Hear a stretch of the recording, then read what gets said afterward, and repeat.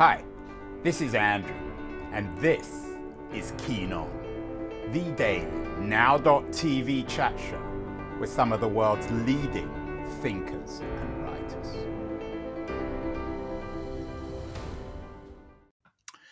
It's February 25th, 2022. Hello, everybody, from Andrew, from Keen On, from San Francisco, as always. It seems, though, for all of us, whether we're in San Francisco or Georgia or wherever, we all feel we're kind of in the Ukraine. Today, the New York Times leads with the battle for Kiev. Feels like we're in the middle of the Second World War again. The Wall Street Journal also has a massive headline about Russian forces closing in on Kiev. Times also reports after a vicious battle for Kharkiv. Again, the sort of images of the Second World War, perhaps the biggest most vicious fighting in Europe since the Second World War. All happening, of course, in the Ukraine. Here we have a map of the Ukraine from the Washington Post, full of military installations and locations of Russian strikes and attacks. Ukraine, though, of course, is more than just a theater of war. Has a long, complicated history, as the Wikipedia entry. It's right in the middle of Europe, or at least in the middle of East Central Europe on the western border of Russia, bordering on many countries in Eastern Europe. The complexity of Ukraine is more than, I think, just Russian military aggression.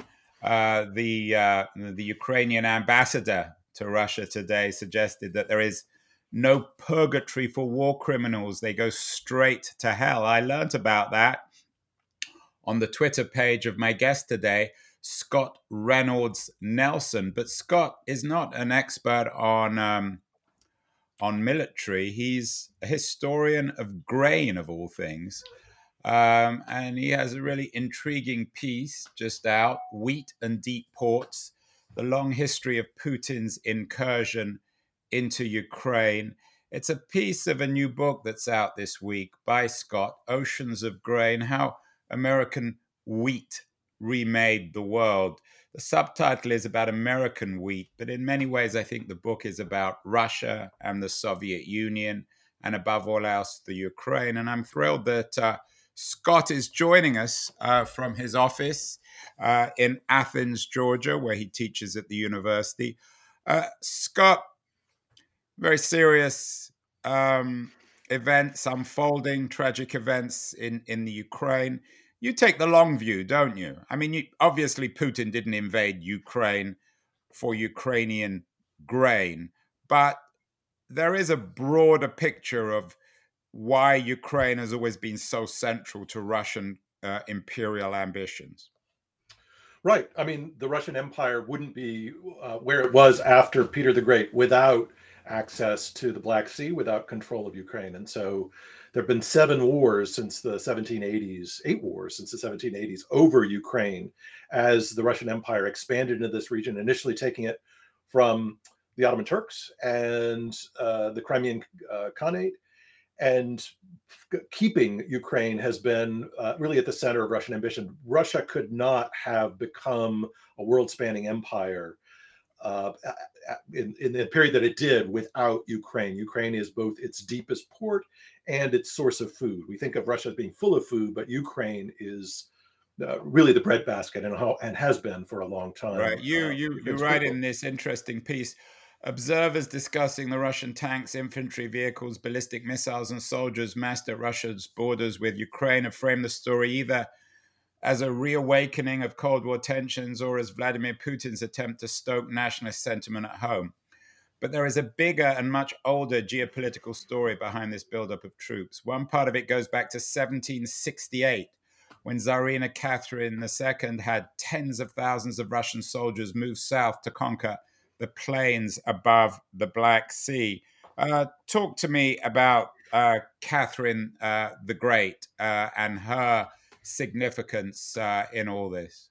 Right. So Catherine the Great is moved by the physiocrats, French economists, or really probably the first economists in the kind of traditional sense, who see the kind of landscape and particularly grain as being something that empires for the first time can export and make a profit, kind of benefit, not just by feeding themselves. Empires have always fed themselves with grain, but feeding other empires. And so both the United States and Russia basically are scrambling for these flat plains where they can produce wheat and expel it on the market. It's feeding Europe is basically what the Russian Empire and the United States are trying to do over this period. It's Russia is the real victor from the 1760s all the way up until around the time of the American Civil War, and then it's at that point that the United States displaces Russia on the international market.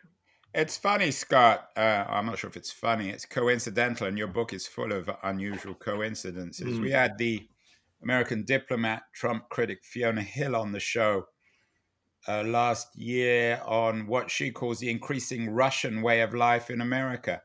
But this untangling these parallel and complicated histories of Russia and America is something you're also doing, and it's a story that most people aren't familiar with. The intimacy of agricultural capitalism and how technological advances in America had such a profound impact on Russia. Is that fair? Yes, it is, I think. And a lot of economists have this idea that industrialization is the thing that produces wealth. But in fact, the US and Russia have really relied largely on food as their basis of expansion. The US expansion was based largely on expelling first grain and then all sorts of manufactured food. All of Russia's foreign capital, the Russian Empire's foreign capital, came from something like 80% of it came from the export of grain, and that was the energy up until the 1880s or 1890s. Most energy that was produced was energy for food, to feed horses and people, and that superpower conflict is those two places at either ends of Europe are kind of battling to feed Europe. The United States develops the futures market, and the Civil War in a way catalyzes this the expansion of the U.S. over Russia in that international market. You've written a lot, Scott. Your previous books have mostly been about Americas. Many of you be familiar with Steel Driving Man, John Henry, the Untold Story of an American Legend. That was a very successful book. And then People at War, Civilians and Soldiers in American Civil War. How does the history of cotton in the American South and the history of grain, how are they connected? So cotton is, we think of, most people think of the United States as being a big cotton exporter in the period before the war. Certainly it was. It was the biggest single export. But once the southern states secede, that's off the table, right? So the South is trying to secede from the United States. They block and embargo cotton. And the U.S. U.S. government, the Union Army, goes kind of whole hog towards the support of grain exports as a kind of replacement for that. We see 4 railroad corridors come from Chicago to New York, built. We associate those with the robber barons. The robber barons actually start during the war, funded by the U.S. Army in part. And we see a futures market that allows this kind of long distance delivery of grain. American industrialization afterwards couldn't have taken place without that grain. And it's Russia, which had become a world-spanning empire, by comparison, starts to drop in significance and importance by that competition. Scott, as you know, as a historian, the endless debate about why the Russian Revolution happened, how it could have been avoided, what could have been alternatives is a game that historians have been playing ever since 1917. You kind of play that game implicitly with your coverage of a man called Count Witte, who was a Russian, again, according to Wikipedia, a Russian statesman, the first prime minister of the Russian Empire, and a man who tried to import Western-style capitalism into Russia, particularly in the context of grain. Why is Witte so important in your history?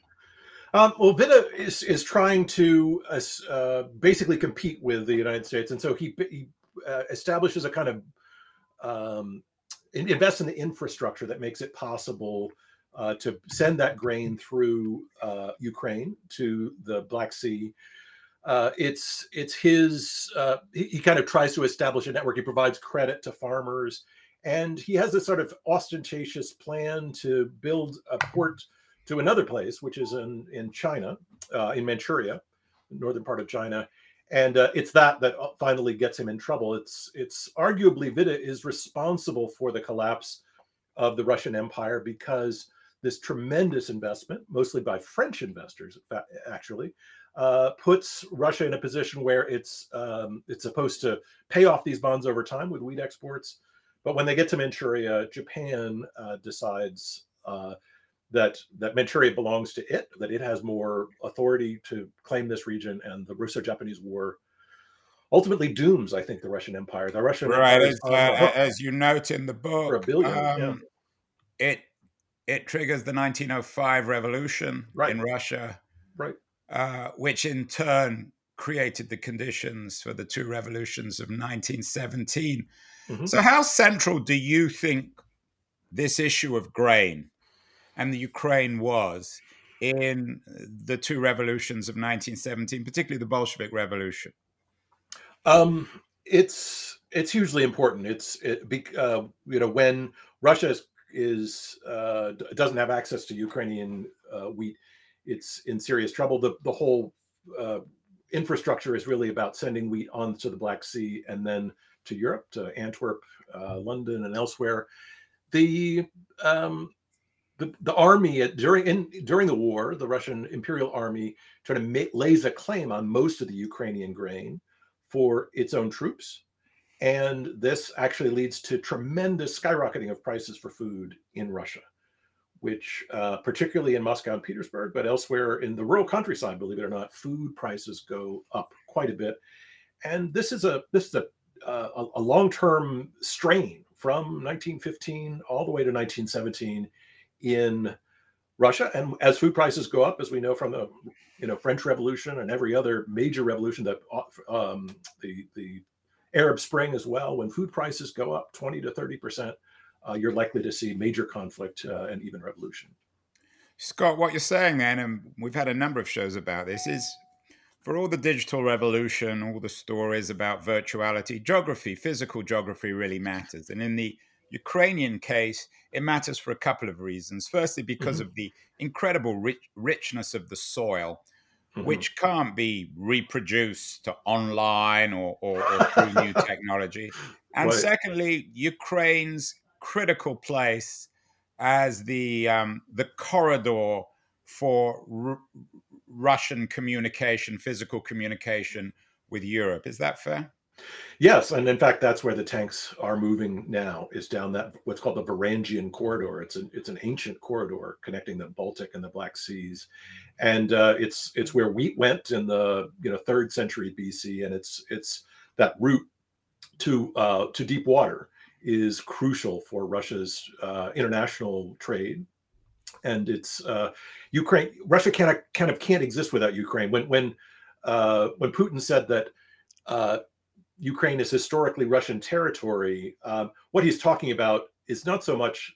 In fact, Ukraine is arguably older than Russia. But what it, in fact is he's saying is that Russia depends on Ukraine. It can't exist as a kind of powerful empire without Ukraine, and so. And that's kind of always.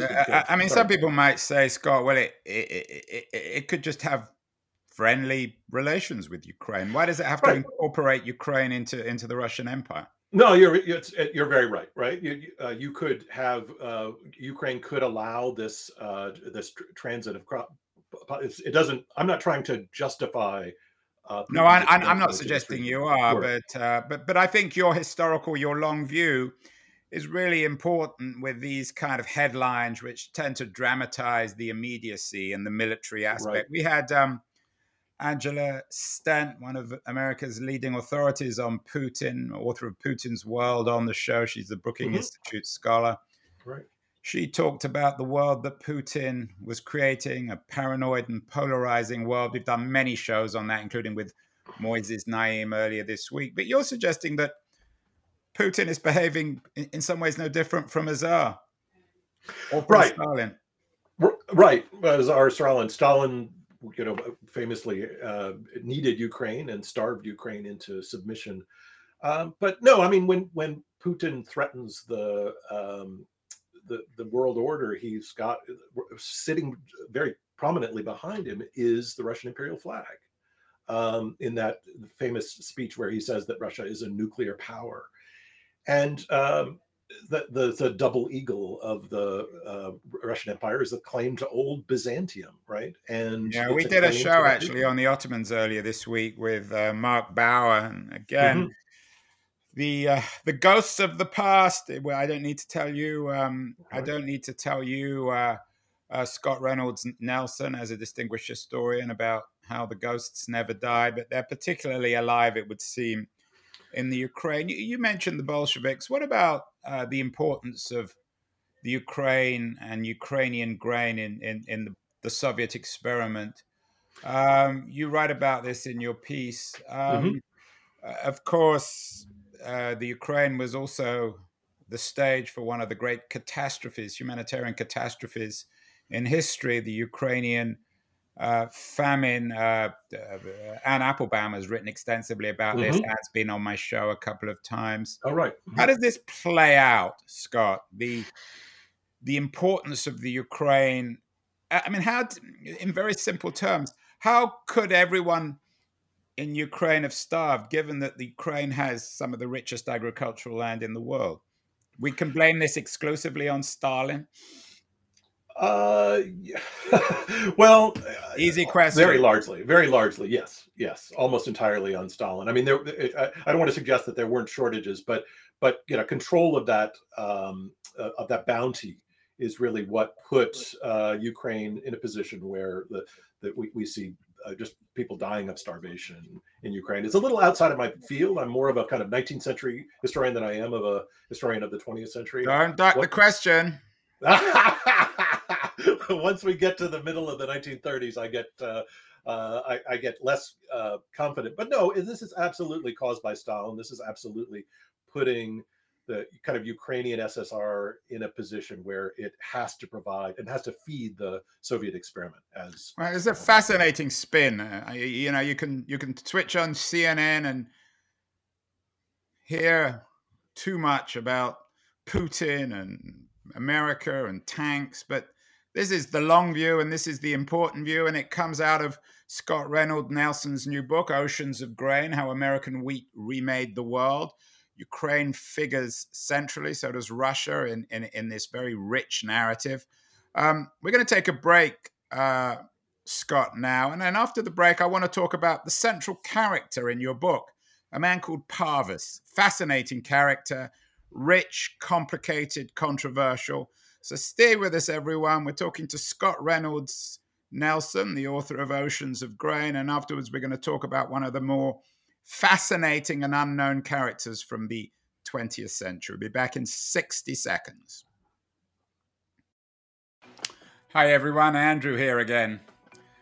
I'm not sure if you're listening or watching or even reading about this Keen On show. I certainly hope you're enjoying it, but I wanted to remind you that there are many different ways you can use to enjoy my Keen On show.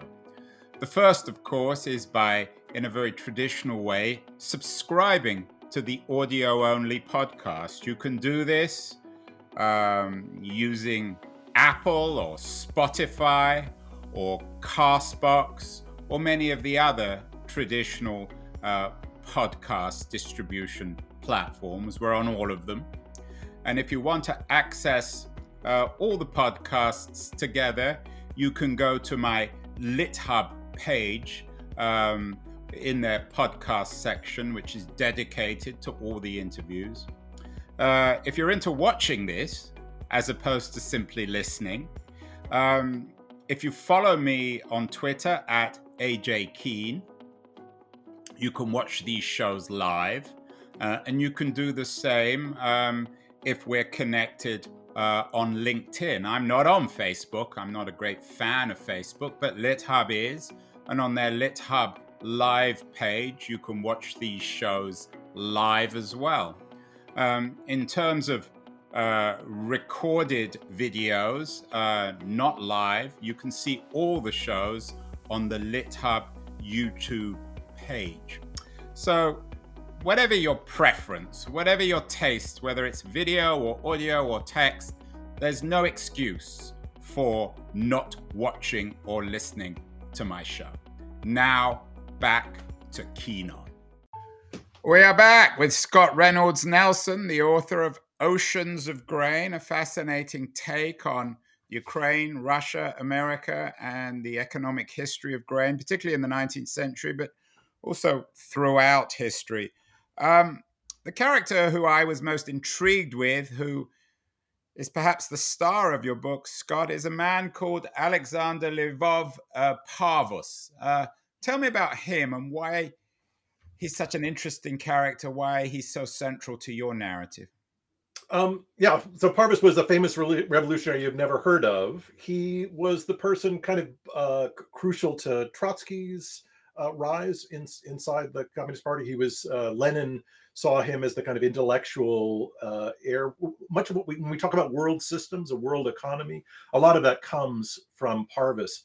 When I was writing before about grain in the 1990s and elsewhere, try to talk about how important grain was to understanding the world economy, I discovered that this person had said pretty much everything I said, but 130 years before me. And he's basically this grain trader. He watched this revolution where grain shifted away from Ukraine and towards the United States. The United States replaced Ukraine as the biggest exporter of grain. And he watched a kind of world economic crisis happen in 1873 and came up with a kind of explanation for how empires depend on grain, which then, from then on, kind of helped shape both the Bolshevik and the Menshevik parties in Russia in terms of their strategy for bringing the Russian Empire down. As he saw it, you shave off or impede in some ways those black paths of grain from the source to those markets, and you can hobble or even destroy, or bring about the collapse of an empire. And that's precisely what Parvus does. He's an economist, but he's also the person who persuades the German government to send a SEAL train of Bolsheviks and Mensheviks to start the war. He's so interesting on so many levels. We did a show, it's unconnected formally, but everything's connected with another historian, Nomi Stolzenberg, on how a group of American Hasidic Jews established the principles of a shtetl in upstate New York. And one of the intriguing things about Parvus is that he was born into a shtetl, born to a Lithuanian Jewish family in 1867 in the shtetl of Berezino. What is it, do you think, about a man like Parvus? And he's not alone amongst the early Bolsheviks, right, and leftists who made them such good traders, such good capitalists, given that their business was the destruction of capitalism.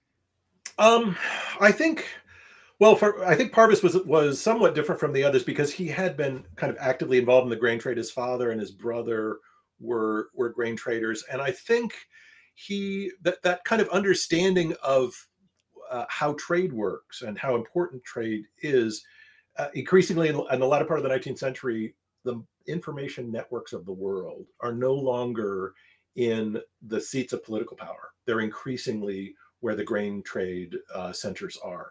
So the bourses and the boards of trade and things like that, they have information about wars and conflicts before anyone else does, because it's so crucial to the price of grain. And so I think that's part of the reason why it's that kind of understanding of the world economy that a grain trader is kind of forced to have, that informs his kind of reorganization of Marxist thought and a kind of understanding of basically how the world is brought together by. So do you think Parvus, in a sense, thought like a historian? He had to think in the long term. So if he was around today, he certainly wouldn't be watching CNN, would he?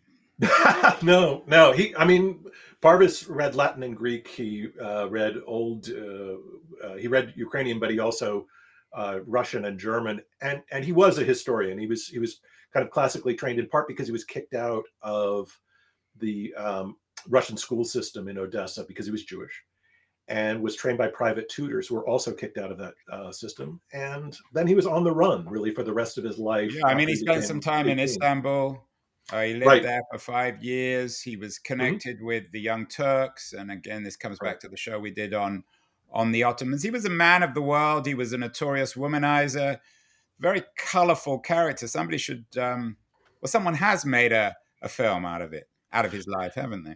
Yeah, a couple of films. The Russian government, as it's turned more towards a Russian kind of valorization and love of the old Russian Empire, did a 2-part series on Parvis that was very expensive, and it showed him as the kind of evil Jewish conspirator who, a kind of buff crime lord who brings about the Bolshevik Revolution. I mean, in that sense, Putin sees the revolution as both a kind of heroic thing, but also as something that made the Russian Empire deviate away from its fundamental practices. And so blaming it all on this Jewish man is important. The Ottoman Empire, the Turkey, the modern Turkey, also in the kind of, nostalgia for the old Ottoman Empire, weirdly blames Parvis for the collapse of the Ottoman Empire, sees him as... It's a wonderful accomplishment. I wish someone could blame me for all that stuff. He's the George Soros of the early 21st century, isn't he? Right. Everyone blames him on it for everything because he saw things before anyone else. He made huge amounts of money. He shaped world history. He was a rich leftist, which drives poor conservatives mad. Right. Yeah, he's a kind of Soros character. I mean, the Nazis. Why do you think? Why do you think leftists tend to make more money than conservatives? Are they simply smarter, Scott?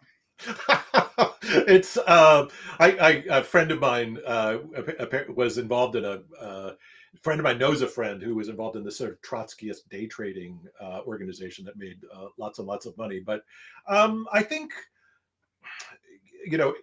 leftists, to a certain extent, are kind of interested in the material world. They're interested in the economy, and they're kind of running against the grain for most neoclassical and other kinds of economic theories.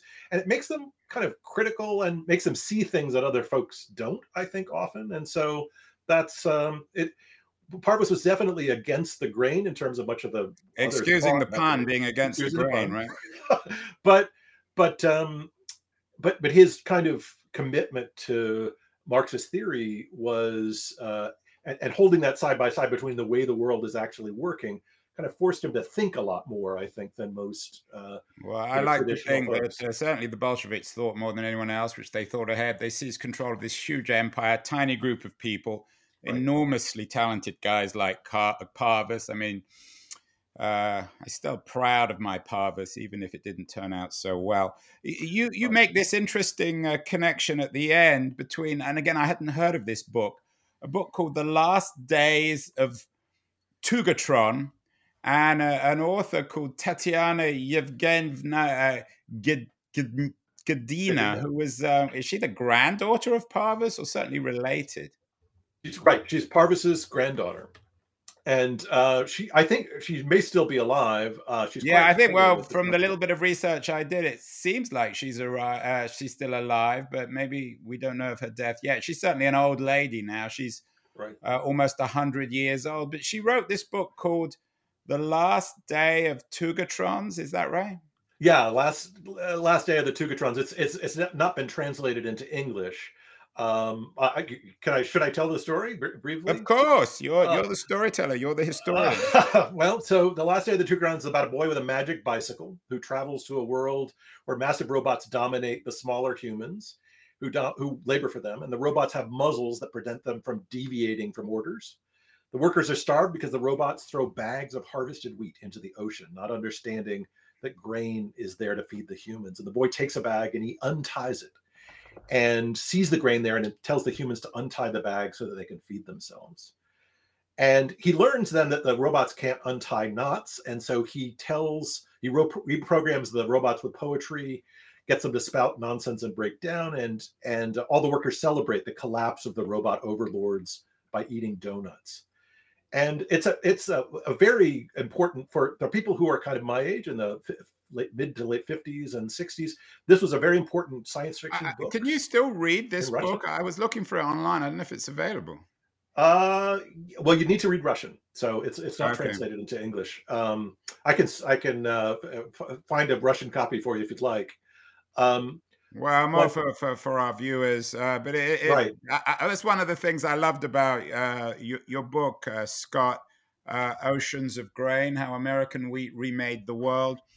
It's full of these fascinating connections of stuff that I knew nothing about, and I think everyone's going to be enlightened and entertained, and this is a book that will make people thoughtful about the long view. It's a profoundly healthy antidote to newspaper headlines and CNN stuff. So congratulations on the book. It's just out. What else should people be reading as Kiev now, the battle for Kiev rages, Scott? wow. Well, I'd say that stepping back a little bit from the immediate Russian situation is important, and so Neil Asherson's The Black Sea is Yeah, one of my magnificent book. He's a favorite great books. writer, Neil He, Asherson. he's excellent. And let's see, give me a second here. I'd also say, oh, bear with me. It's been a long day. I just got through teaching. So also Bettany Hughes's Istanbul, A Tale of Three Cities, which gives Mm, us a sense of what the Black Sea was like and the power of Istanbul over it. Um, Abner Offner's The First World War, an agrarian interpretation, which shows yeah. basically the unfolding of that war. I think Sean McMeekin has a quite good book. A couple of his books are about the sort of coming of World War One and Parvis. McMeekin doesn't like Parvis as much as I do. I'm kind of a Parvis fan. He's my man crush, but McMeekin is a much more kind of Well, he's somber mine account. too. It's hard not to fall in love with Parvis. And I think Right, actually Mark Bauer's book on the Ottomans is also connected because right. Bauer makes Ottoman history and European history the same thing. And in a sense, Good you're point. doing the same thing, Scott. So congratulations on the book and on those suggestions. Finally, Scott Reynolds Nelson, author of Oceans of Grain. Who's in charge? The that's a great question. I would say that since the 1860s, a kind of with the international market being kind of visible, the pulse of that market, that people who are uh, fund managers and day traders, not fund managers, I wouldn't say day traders, people who make 2 to 3 million a year for managing $1 billion or more a year. Those are the people who reshape our world on a regular basis. And there aren't a lot of them. They're not the people that you've heard of. And they've been kind of had their fingers on the pulse of the world for the last 170 years. Their world is a world of markets. Grain prices have uh, drastically increased since this Odessa crisis, and it's not surprising because Africa and much of North Africa and other parts of the world are fed by Odessa grain. So it's those who kind of understand and follow this international market that's not about stocks. It's about everything.